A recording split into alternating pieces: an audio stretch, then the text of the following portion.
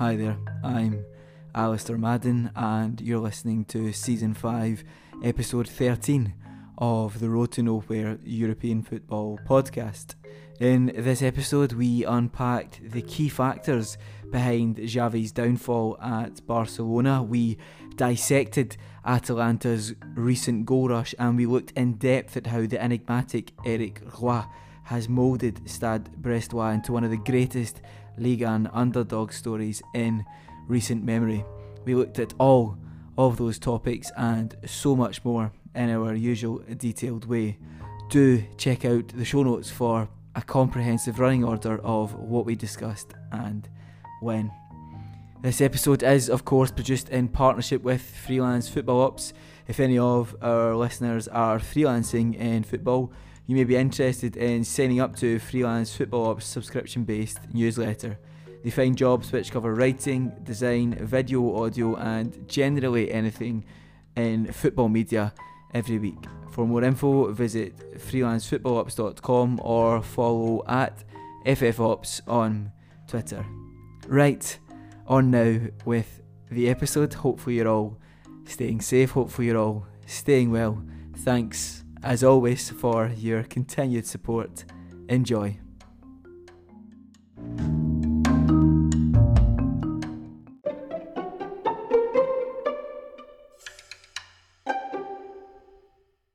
Well, there's a lovely backdrop to Rudy Barlow's presence this evening. I feel like, Barlow, whenever you've joined the calls previously, you've been facing the other way, but this time we're getting to see more of Madrid than just a blank wall in the background. So yeah, Rudy, it looks lovely. How are you generally, apart from being in such picturesque surroundings?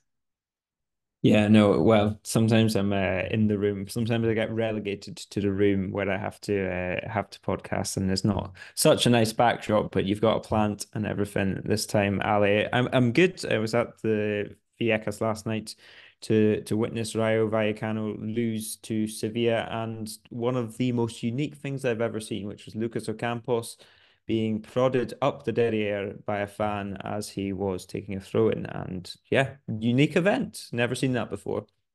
That's quite something, Barlow. Yeah, can't say I've ever.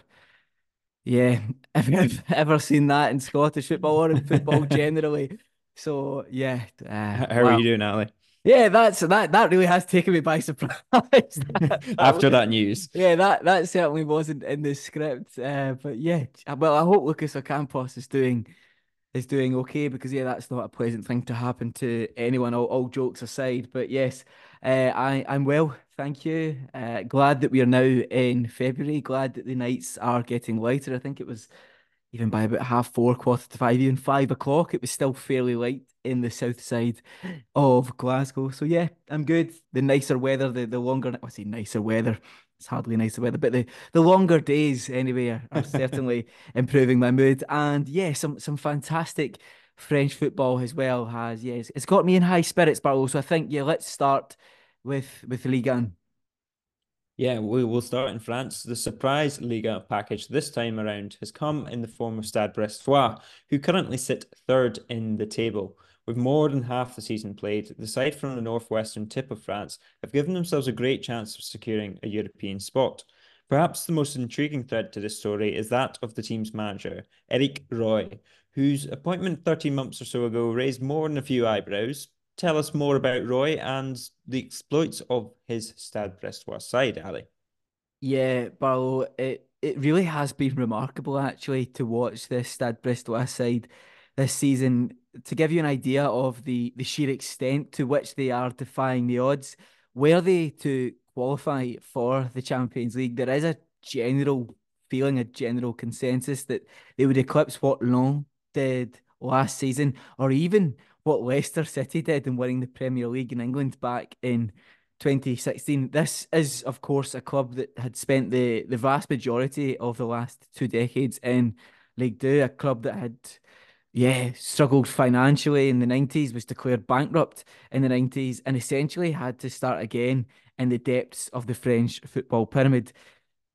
Now, before we start to, I suppose, fully unpack the club and their recent success, I do just want to highlight one little anecdote.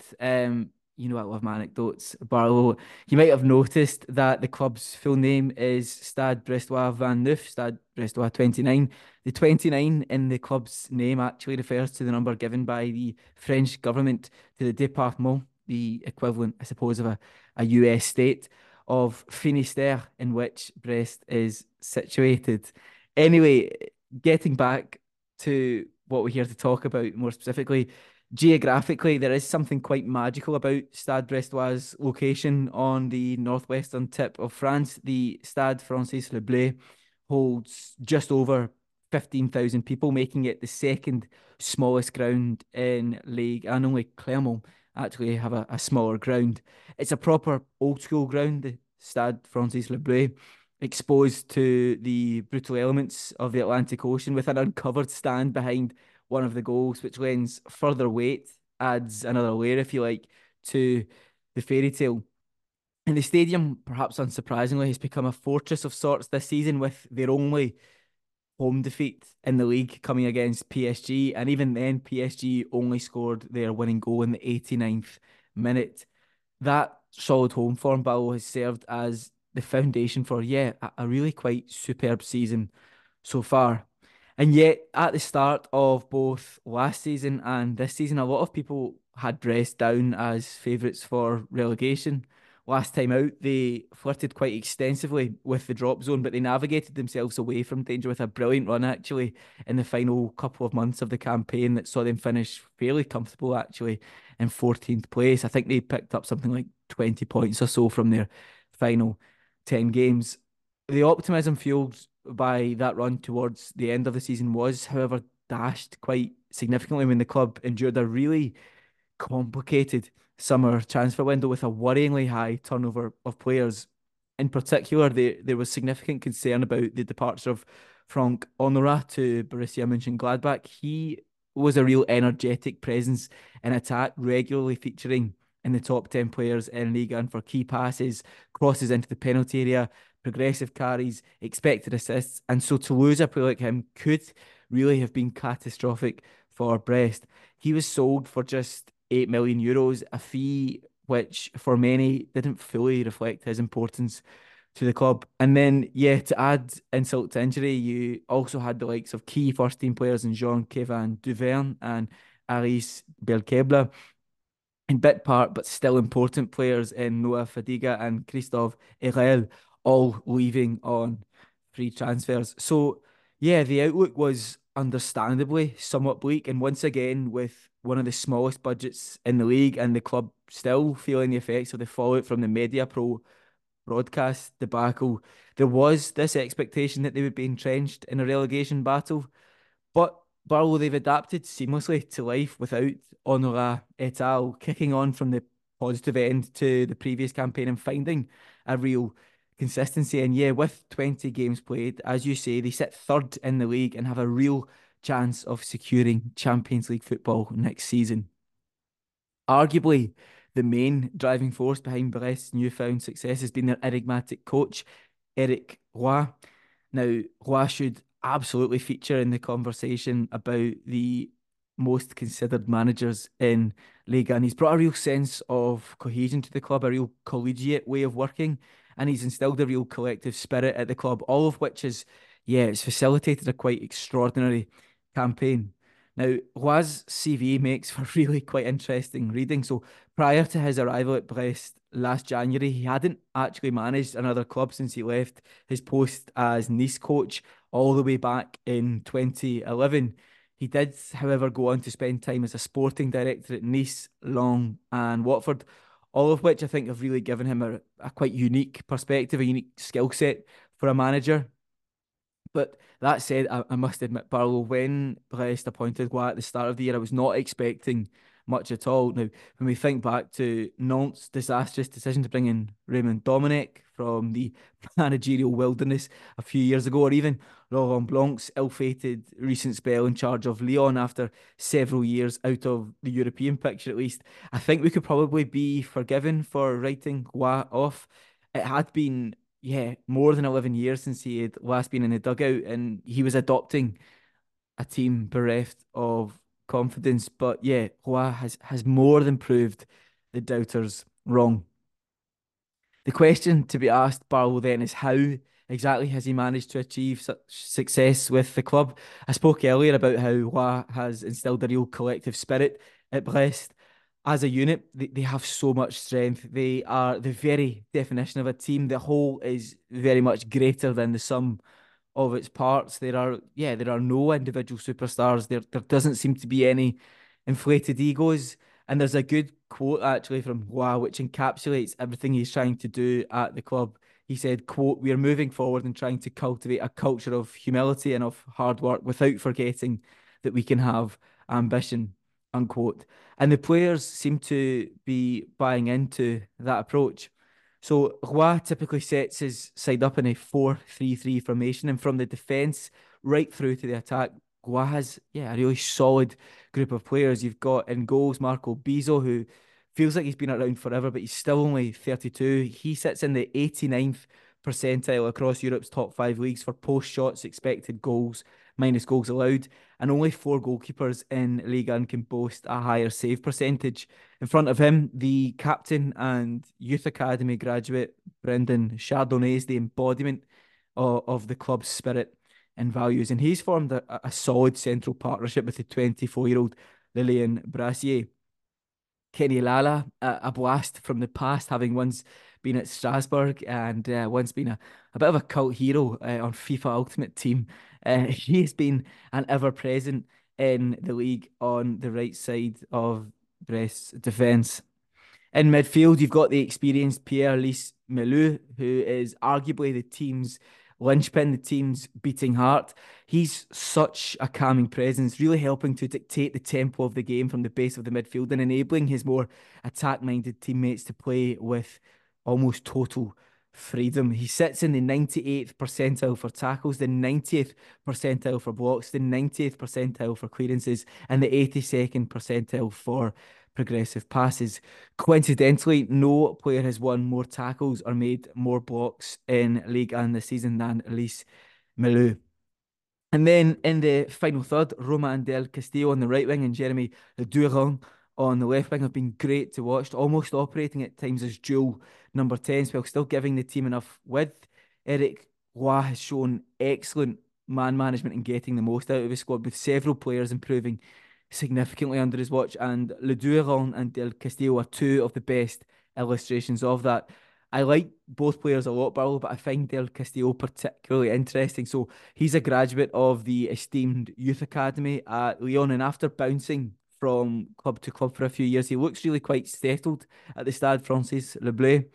The potential, I think, has always been there with Del Castillo, and while he's never quite fully realised that potential, you can tell he's really enjoying his football this season. So he's in the 93rd percentile for shot creating actions, the 83rd percentile for successful take-ons, and the 95th percentile for key passes across Europe's top five leagues. And then specifically in Ligue 1, he sits second for big chances created and top for expected assists. Those numbers absolutely speak for themselves. And when we consider the fact that Del Castillo turns 28 in March, it does feel like we're witnessing him at just about his peak. And yeah, you do feel like he'll be pivotal as we approach the business end of the season. Now, looking again at the team on the whole, back in late October and early November, there was a feeling that Brest's bubble had maybe burst. They had that heartbreaking late 3-2 defeat against PSG that I mentioned earlier, and that was sandwiched in between losses against Monaco and Lille. Their game against Strasbourg just before the November international break was then postponed, meaning that they had to wait 3 weeks for the chance to get back on track. And prior to that winless run, they had lost just once in their opening 8 games and even topped the table at the end of September. To be fair to them, though, they still gave a really good account of themselves in those losses, especially against PSG. And so perhaps we shouldn't have been so quick to conclude that their time in the spotlight had maybe been and gone. In any event, the extended break clearly did them a lot of good. They won their next 6 games in a row, scoring 15 goals and conceding just once in the process before picking up a mightily impressive point away at PSG in the capital at the end of January. So, quite simply, the manner in which they have bounced back is testament to the work that Éric Roy has done so far and continues to do in the Northwest. Looking ahead, they face Clermont, Marseille, Strasbourg, and Le Havre over the next month or so. And I seriously think, based on what we've seen from them so far this season, anyway, that they could go on and pick up at least 9 points from that run. They're a fantastic underdog story. So yeah, let's see if they can go on and secure European football under the lights at the characteristic Stade Francis Le Bleu. Okay, I think we will wrap up our deep dive into Stade Brestois there. We're going to take a quick break. We're going to dial in Michael Jones, who's going to tell us all about the latest goings on in Italy. We'll be right back.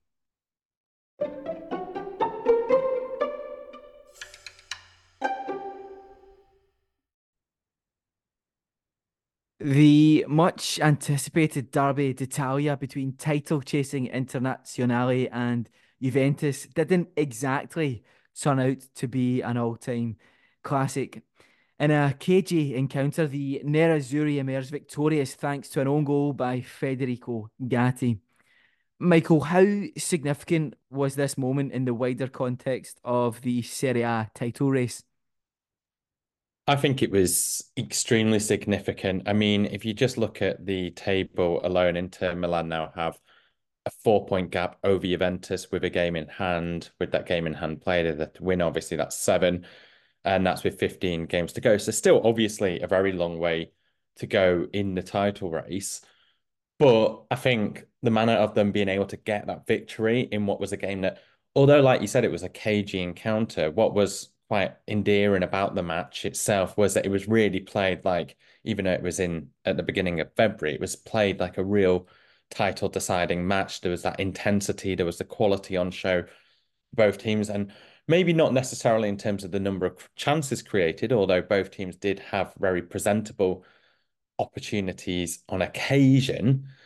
The intensity at which the game was played. I think one of the main takeaways sort of on social media has been Hakan Çalhanoğlu's pass, and I'll come on to Çalhanoğlu in a moment or so. But yeah, that pass, I don't know if you've seen it, Ali, but it was played from around about the halfway line, and he's just arrowed it to perfection to Federico Di Marco on the left wing, and it's just found its way between Juventus players, and the kind of weight on it is superb. So I'd really recommend anybody to look at that if you get the chance, because it's one of the best passes you'll see all season. But coming back to the question, it's massive because I think maybe that pass in its own right was symbolizing the different extents of quality that these two teams have. I think Inter Milan's season has been characterized by their ability to just absolutely wipe the floor against teams when they played all season, and Juventus's quality has been actually just being able to stay with them, get those plucky results, grind out narrow one goal victories, as opposed to Inter Milan, who aren't just, we've earlier on the podcast this season, we've discussed that firepower of Marcus Thuram and Lautaro Martinez, and it was Thuram who was pivotal in that Gatti own goal. But you can't remember, this is a team that I've kept 14 clean sheets into Milan in Serie A this season. I think it's 16 in domestical competitions, and they've only conceded, I think it's 10 goals, which is incredible when you think of this as a team that's, I think many people would associate to be more attacking than defending. But Simone Inzaghi is building an absolute monster. And I think the more and more games we see this season is it's proving to be no fluke that Inter Milan reached the Champions League final last season. And I think what made this so significant was that if you put all those things together, if you put that Juventus weren't expected to be anywhere near the title picture this season, although it's stupid to always rule them out, Juventus's main hope for being in the title race this season has been for Inter Milan maybe getting sucked into, they're still in the Coppa Italia, but maybe getting sucked into the depths of the Champions League this season, although they've got a very tough tie against Atletico Madrid in the round of 16. That they're past that, and I think they'll probably go in just about as favourites because they're one of the best teams on the continent right now. Then they will be putting a lot of energy into having a successful Champions League. But Simone Inzaghi is yet to win a title, and that is also a huge priority for Inter Milan this season, even though a lot of those players were part of the Conte side that won it a few years ago. And I think what's Juventus would have been hoping for in many extents was for Inter Milan to be as close as they could be. And Juventus didn't just drop points this weekend, it was the weekend before. They dropped points to Empoli, who have been struggling for form as of late. They were leading that game to Mother Bandanzi, left a sort of wonderful leaving mark at the club where he scored a goal that proved to be his last as he's just joined Roma. And yeah, I think one of the aspects of this Inter Milan team that's just making them look more and more like title winners is that the quality is not just being, I guess, underrepresented in terms of where it is elsewhere in their squad, apart from that really dynamic attack that they have. But we're seeing the likes of Benjamin Pavard, who is having an absolutely fantastic season since arriving from Bayern Munich. He had some injury problems, but he's slotted in a fluid right centre back position, which I think is naysayers. I don't think he'd always been. I think he'd been quite a polarizing figure during his time at Bayern Munich and also in the French national team. And whether Deschamps, for example, I know he switched between a 3 and a 4 at the back, but whether he was used as a centre back or right back, and that was also the case at Bayern Munich. If you look at his stats over the past 2 or 3 seasons, and in the ones around the time they were winning the Champions League, over 90% of the games he's playing at right back, and then he was constantly being rotated between the two positions. Here at Inter Milan, he seems to have regained that form that made him that World Cup winner, that made him a key player for Champions League winners. And it was him being able to find that position and just slot him in. And as alongside him, he's had Acerbi, who's been absolutely brilliant. Bastoni, we've discussed his quality before, but Çalhanoğlu scored 9 league goals this season, albeit a number of them, I think it's 7 of them have been penalties. But I think that's just demonstrated the leadership role he's taken in this team too, and the quality they're displaying all over the pitch. And for a team that's shown that ability in a massive game against Juventus, an ability to win ugly, as well as win super attractively in the way that they've blown away most of these teams, I think underlines those real other key strengths. And Jan Sommer, just to finish on him, Andre Onana's not had the easiest season, and I feel like the pylon can be excessive at times and sometimes very easy, but Sommer has slotted into that goal in Inter Milan, and he's been absolutely superb and key as a Swiss been to holding that amazing record that they've got so far. So yeah, I think it's very hard to criticize Inter Milan at the moment, but it's going to be really interesting to see if anybody can start to catch them, but I'm not too sure they will. Now, Michael, Inter Milan aren't the only Nerazzurri outfit making waves in 2024. Atalanta now find themselves fourth in the table after a stellar performance against Lazio, securing a 3-1 victory on Sunday. The mood in Bergamo is upbeat, with Ladea winning 6 out of 7 games since Christmas. This impressive form also sets them up nicely for a two-legged Coppa Italia semi-final against Fiorentina in March. Much of this success has, however, come without key striker Ademola Lookman, who is, of course, currently representing Nigeria at the Africa Cup of Nations. So, Michael, where have all of Atalanta's goals been coming from?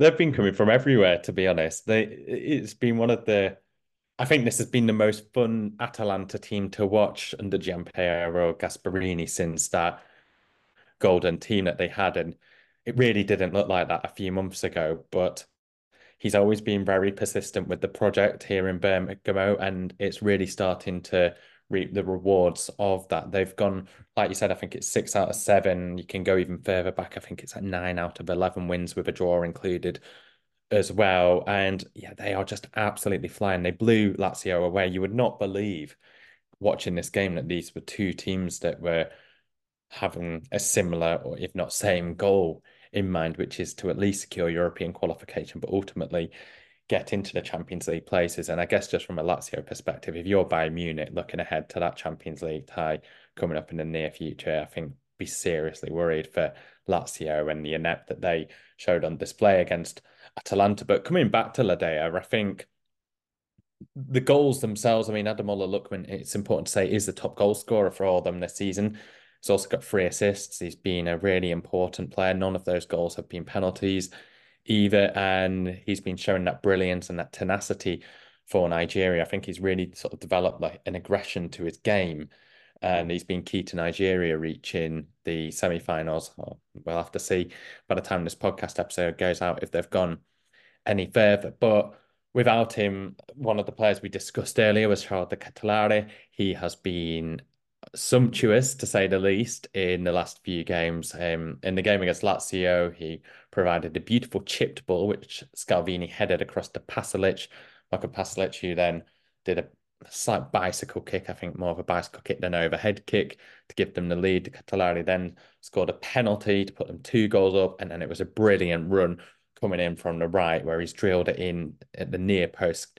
That awareness, and I think one of the main criticisms of him when he struggled in his time at Milan and even struggling to adjust in Bergamo at the start was that inability to sort of show that explosiveness and ability to just drive past players. But I think it's becoming more and more clear a lot of his game is very much, what goes on in his head. He's brilliant at finding space on the pitch. He always looks like he's in absolutely loads of space, and his touches can just take him so far away from defenders that normally they wouldn't for players in the same position. And then it's just, there's a good article I saw on The Athletic recently about players utilising the near post finish, waiting for the goalkeeper to put their weight the wrong way. And he's another player who on his left foot loves doing that from the right-hand side. It was some great display against Lazio, where he's able to just drive that ball in. But it's not just been to Ketelaere. Alexei Miranchuk, the Russian midfielder, he's been really prominent, especially in the last few wins. He's got a few goals so far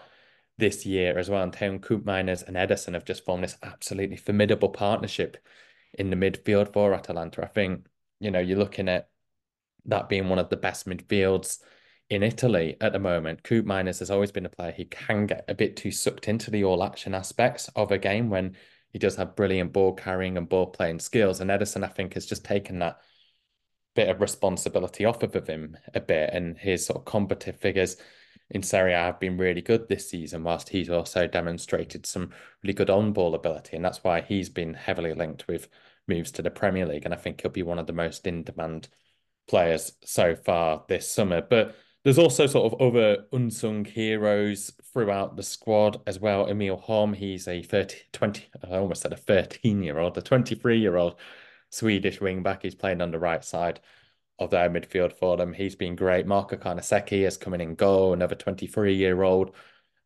He's taken the place of Juan Musso, and he looks like he's going to be holding on to that position for the foreseeable future as well. He's slotted in really, really well.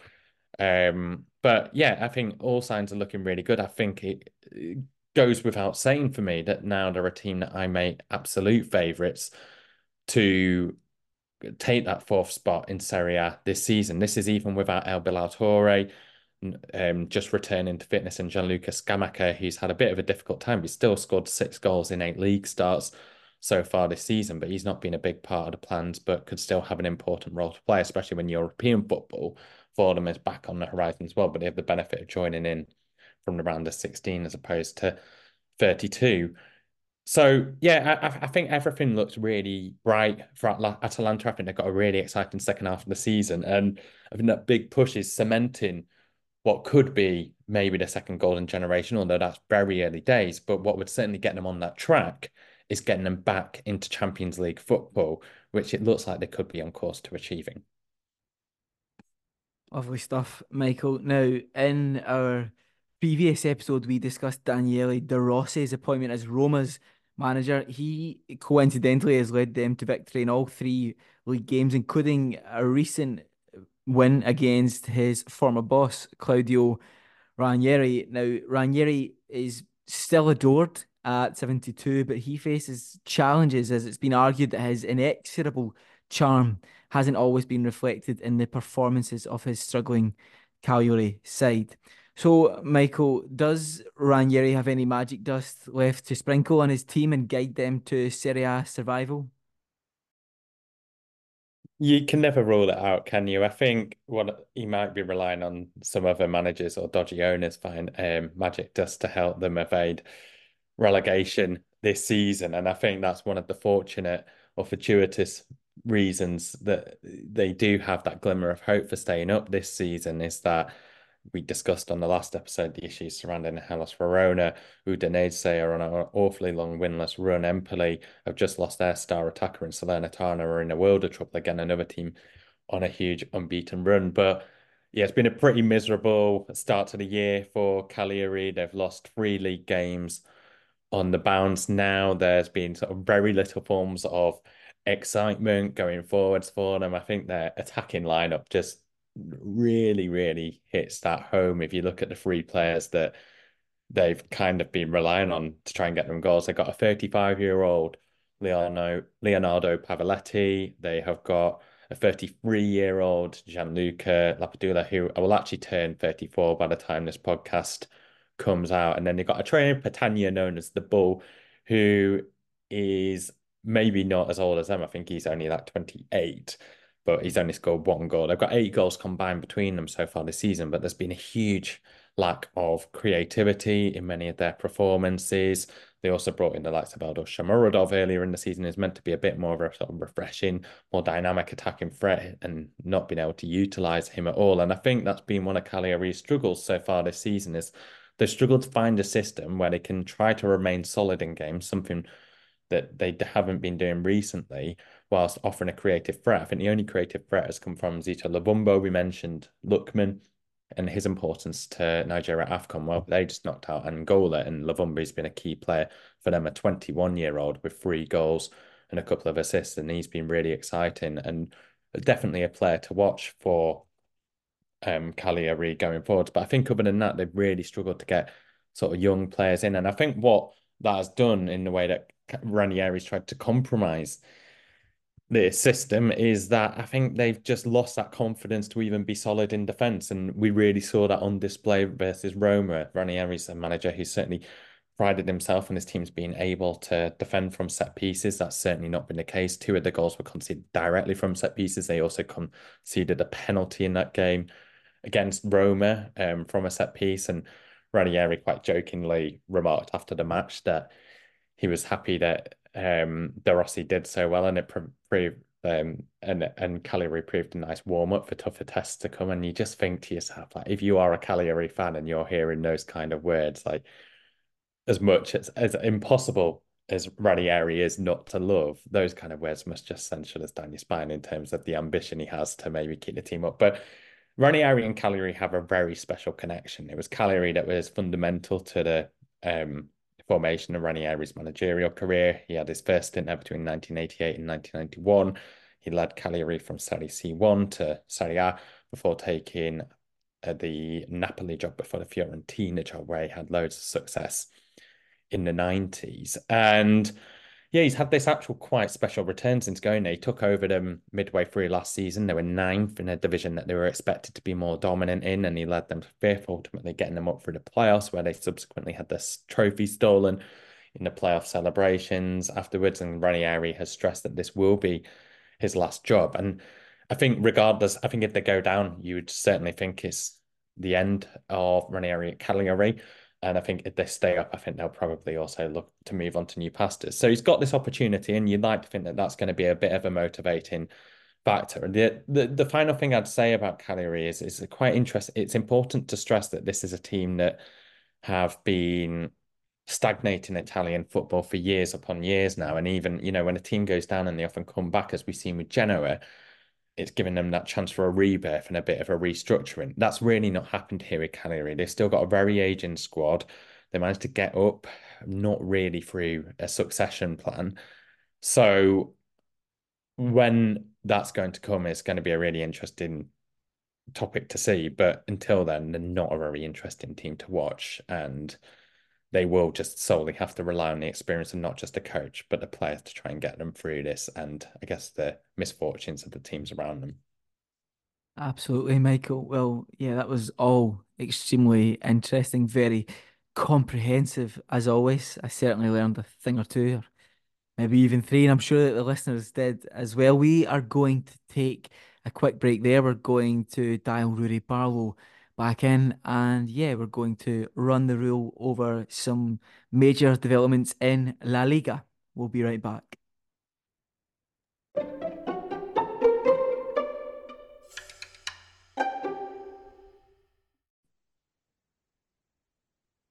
Since we last spoke, Xavi Hernandez has announced his resignation from the Barcelona job after another frankly ridiculous match, which they lost 5-3 at home to Villarreal. It was the first time since the 1960s that Barcelona had conceded so many at home in the league. While they are clearly in a tricky period of their history, we are only about 7 months on from praising Xavi for winning La Liga with a rock solid defence. So, Barlow, how did Xavi lose his way, and why does it raise existential questions for Barcelona and Joan Laporta? Yeah, it's been a topsy-turvy few months to say the very least at Barcelona, and Xavi, it's such a hard one to analyze, and I think we've kind of touched on this in various parts, and I'm sure I'll maybe drive over the same ground as I put the Xavi Neta, which was the old name for the Xavi bus, drive the Xavi Neta over Xavi's decaying managerial mandate. I was trying to find another word for body there that was sounded a little bit less graphic, but yeah, I mean, Xavi and this Barcelona spell, he's kind of lost the run of himself to coin a more kind of simple phrase. He's completely lost his kind of rationale in press conferences, and I think a lot of things have gone wrong to send him over the edge. But those press conferences in particular tell the story of a man who is no longer certain of kind of where his north is, that has lost the will to do the job essentially, that feels he's been treated unfairly, and we'll kind of come on to that in a little bit. But essentially, it's just frustration has got the better of him. It's a man and a idea of Xavi that we had, that essentially was that he would be the kind of the second coming. And as much as I think myself and many people tried to warn or tried to at least set their expectations that he wouldn't be the next Pep Guardiola, there was an expectation for Xavi that, successful or not successful, he would restore Barcelona to its roots in terms of style, in terms of kind of an ambition and a way of playing. And last season, he sacrificed that for results. And I think most people understood that, and quite rightly so. Barcelona needed to win that league, COC, regardless of what else happened. And once he's tried to kind of change that, as we kind of mentioned in previous podcasts, it's not quite happened. And yeah, it's almost as if he stopped thinking before he speaks in these press conferences, because these days they're full of contradictions. Just in kind of the 2 or 3 press conferences since he announced his departure, or when he announced his departure, in case of one of them, he's saying different things about exactly why he's leaving. And one of those things is that kind of, yeah, okay, he said he'll leave if the results aren't good enough, if they're not competing for titles, and it looks like they're not going to compete for the La Liga title. They're probably not going to win the Champions League in all likelihood. But he also said that he's leaving because of the pressure, because it's kind of got to him, and he says that this job isn't worth it. He says, I get criticism, I get torn down if I do this, if I do that, regardless of which way I decide or go. The pressure always there to kind of drive the knife into me, and that there's no kind of recompense for this job, that there's no kind of break, there's no respite from that kind of criticism. And yet at the same time, this is a guy who's probably been given an easier ride from the press than most other managers, I would say, in the last kind of 10, 15 years. It's a guy who's been in the job 2.5 years nearly now. It's a guy who, yeah, over the course of that kind of period of time, has never really consistently managed to implement the style of play, not just of Barcelona, but an identity, a style of play that was kind of consistent for this Barcelona side. So yeah, there's a lot of things that have gone wrong for this Xavi team and this Xavi mandate. And we kind of look towards last season. We've mentioned kind of the Busquets exit as a big hole that wasn't filled. Dembele's exit as a big kind of part of, he was one of the players that Xavi kind of really worked with, that he rescued kind of thing. I kind of think from the real kind of criticism as well, from and being the kind of public villain. Gavi as well, a player that before he was placed in that 4-man midfield last season, Barcelona didn't really have the key, or didn't really kind of have an idea of how they wanted to play. If you take him out, you take away a lot of pressing, a lot of work rate. Somebody that is very kind of yeah, aggressive and add something to this Barcelona side that they don't have in other players.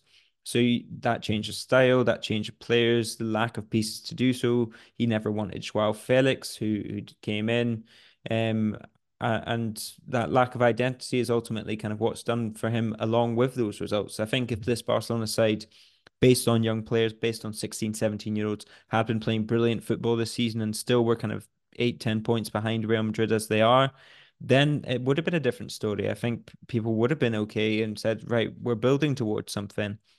There's a really good article by Albert Blaya Sensat, who's a very good journalist regarding Barcelona matters and generally tactically. And this was about a year or so ago, maybe it was just after the Xavi appointment, but he wrote this piece and said that Xavi needs to work out essentially because there aren't any other options. And if Xavi can't restore the style, if Xavi can't handle the press, if he can't move the club in the right direction, who can? He was kind of this infallible figure when he came in.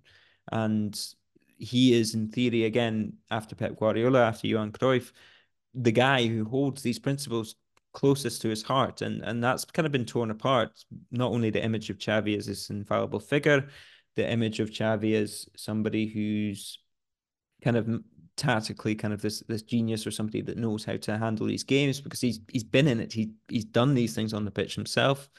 But yeah, all of these kind of things that we held or believed that Xavi might be, I think there's a difference, especially between the way he's built up, the way that a lot of people regard him, and the way that kind of you try to stop yourself thinking of him as because you don't know how he's going to be as a manager. And part of that speaks to the way that we and the media and myself included build up people. It's also partly, I think, we speak about Xavi in that sense as well. These contradictions, the pressure, the press, the fact that he's haven't had an easier ride, but also still having a really tough ride. I think there's a lot of truth in what he says, in the way that he says that Barcelona really need to reflect on the way that they treat people, the way that the diaspora kind of doesn't appreciate Ernesto Valverde, Luis Enrique, Pep Guardiola, all of these people. When they are there, they get criticized, they get torn apart, and then when they go, they realize how good they had it, kind of thing. And so yeah, there's a lot of kind of truth in the things that he says, but yeah, if you ultimately look at why Xavi is leaving, regardless of what he says, and if you ultimately look at why there was talk of him getting the sack before he decided to jump, before he was pushed essentially, it's because they didn't have a direction. They didn't have an identity. And if you don't have results, to put it in kind of a very Mourinho-ish term, is the way I kind of I always analyze Mourinho. If you're not getting results and you don't have a clear kind of style of play that's enjoyable, if the games are boring to watch, if there's no kind of basics there, then you are going to come under pressure for his job. And that's ultimately what's done for him. And simultaneously, again, to kind of contradict myself and to play into those Xavi contradictions, I think he's been dealt an incredibly hard hand. And I think this Barcelona side is not at the level of players that they've had for the last 15, 20 years, even since kind of Laporta first came in. So you look at that and you say, yeah, it's very hard to analyze where Xavi is necessarily at fault and where it's kind of the fault of the club and the situation that they're in. But this idea that Joan Laporta came in with was the idea of a virtuous cycle. So you activate these economic levers, you sell off part of the club's assets, you get the short-term money in that allows you to speculate, invest, build a team for the next kind of 6 years or so, but also start winning again and start kind of putting Barcelona back in that echelon, back in that kind of uh, center stage where the likes of Real Madrid's are, where the likes of Manchester City are. And then you attract the sponsors, you attract the money comes back in.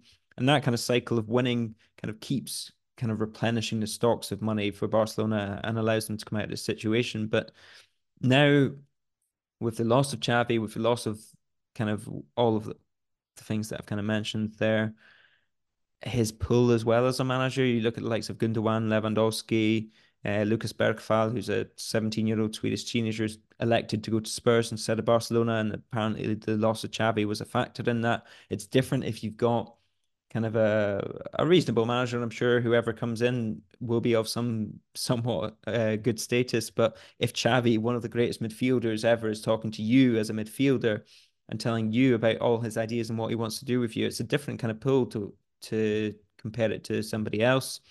and who comes in next. And the names that have been flying around, there's been a lot of names flying around, uh, tells you that those stylistic questions, Barcelona maybe aren't wedded to a particular style right now. And whereas before that was the thing that Koeman was criticized for, that was the thing that Valverde was sacked for, essentially, the lack of aesthetic, the lack of kind of a strong style of play.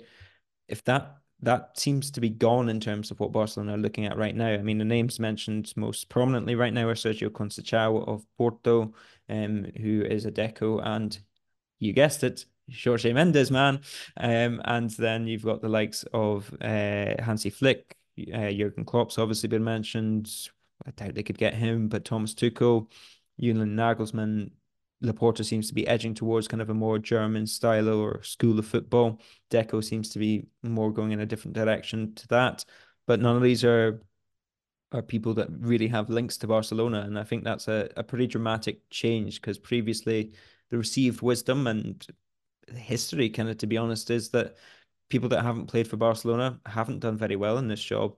And yeah, that short list, as I say, is kind of symptomatic of it. And if you're kind of casting around for managers that aren't necessarily going to fit that style, then it does all come down to results.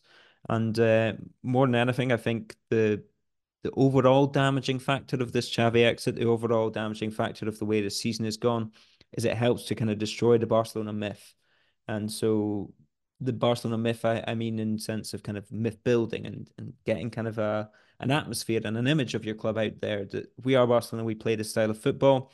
We're going to trust the youngsters, trust La Masia, and no matter how true or not it is, you always have to be able to kind of sell that to people in a certain sense. And you compare that to Real Madrid, who have spent the last 5 years, and I think it's one of the things that Carlo Ancelotti is very good at doing, is Real Madrid build this myth of, oh, we never give up. We have these comebacks, these insane comebacks, where the team that's classiest, un club señor, a club that's kind of at the top of the tree and the elite of everything. It's the highest of the high. And regardless of whether it's true or not for both Barcelona and Real Madrid have been selling that myth, and that's why Jude Bellingham is there. That's why Kylian Mbappe is probably going to end up there. It's why Aurelien Tchouameni selected Real Madrid over the likes of Liverpool. And yeah, that's the kind of contrast with Real Madrid, who have invested in a project of young players right now. It's pretty stark. And yeah, it leaves Barcelona kind of paddling without a rudder in the middle of the ocean. Diego Simeone has been delivering masterclasses in how to take on Real Madrid. Now, Real Madrid have lost two games this season, both to Atletico Madrid, and they've won just once across the 420 minutes they've played. The winner for that one came in the 116th minute.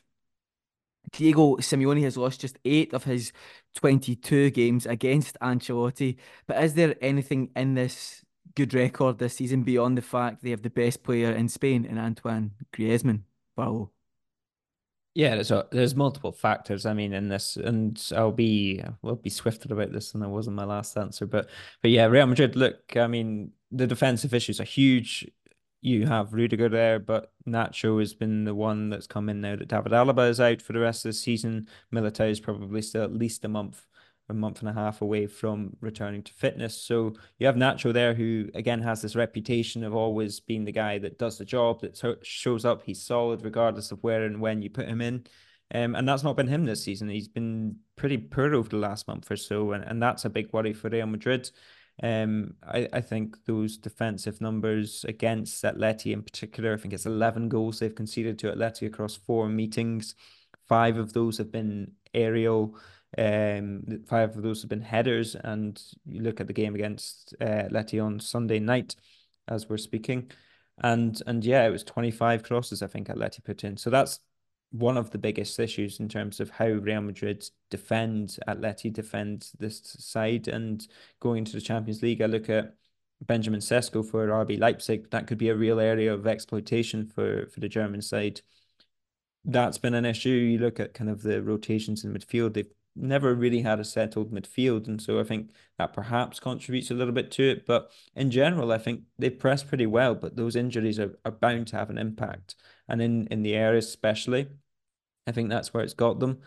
Looking back at the games where Real Madrid have struggled this season, and curiously, 3 of their 4 draws in La Liga have come against 4-2-3-1 formations and those kind of 2 sitting midfielders in front of a defense. But if you look at the games where they've actually struggled, the games in terms of where their plan hasn't worked as opposed to them not actually winning the games, it's back threes. And one of the strengths of this Real Madrid side is that they tend not to have a number 9. We've spoken ad nauseum about Bellingham and the lack of number 9 and how well Ancelotti's done. But one of the things that he exploits best, Bellingham, Vinicius, Rodrigo, Brahim Diaz, all of their attackers essentially, apart from one of them, which I'll come on to, is that gap between the fullbacks and the centre backs, and being able to find that kind of quartet of space, that quadrant of space between fullback, centre back, and midfielder. And when you have a back three, just there's less of it there. There's less space there to exploit. Those runs are harder to fit in. They're harder to get past the back three when you have a more crowded box area. So yeah, I think that's something that Atleti and other sides have done really well at doing. And on the other hand, I think as well that kind of number 9 plus kind of 10 sort of come winger, somebody that will come inside, in this case, Griezmann and Morata for their defensive side of things is an issue too. If you give kind of wingers, you go up against Dani Carvajal and Ferland Mendy, they're not going to get much joy. Mendy is maybe the best defender according to Carlo Ancelotti in terms of being taken on. Carvajal is very solid and has been much more aggressive this season. But if you give them a wing back as well, moving on to that kind of back three system idea, it's not a natural. They're not necessarily going to be taking them on. They might be running beyond them. They might be crossing in front of them, but they're not necessarily going to be taking those fullbacks on. And so I think that creates a bit of space too. And yeah, if you look at Joselu, who's the different striker, he's the alternative option for this Real Madrid side. He's had a lot of joy against Atleti, and I think when he's come on, they've looked a lot better against Los Colchoneros. And I think part of the reason for that is he does give you that big man in the middle. It almost allows Bellingham, Vinicius, and Joselu or Rodrigo or Brahim Diaz, if you sub in one of those for that trio, to go kind of man for man against that back three and to kind of move them about, create a bit more space, and give them an option to throw it into the box. So yeah, if you're looking at the recipe to beat Real Madrid this season, so far, Cholo Simeone has shown that it is a back three. And those are the things that Real Madrid struggle most with. Well, I will keep that in mind, Barlow, if for whatever reason I end up managing a La Liga in case outfit. Killy need to beat Real Madrid this season. Well, you never know, Barlow. We've had a very good January transfer window, although we were brought back to reality with a 1-0 draw away at Motherwell on Saturday night. I was actually at an engagement party at Fir Park, Motherwell's stadium, on Saturday night as well. So there we are, a little name More to drop. be revealed. Oh yeah, it was a very enjoyable Saturday evening. Anyway, I've digressed there. I don't know how we've gone from Real Madrid and Diego Simeone's masterclasses to Motherwell Football Club, but alas, that is the weird and wonderful ways of the Road to Nowhere podcast. Okay, I think on that quite brilliant note, we will draw this episode to a close. Barlow, it's been a pleasure as always. Michael Jones, it's been a pleasure as always. And you, dear listener, it's been a pleasure as always. Until next time, stay safe and stay well. Goodbye.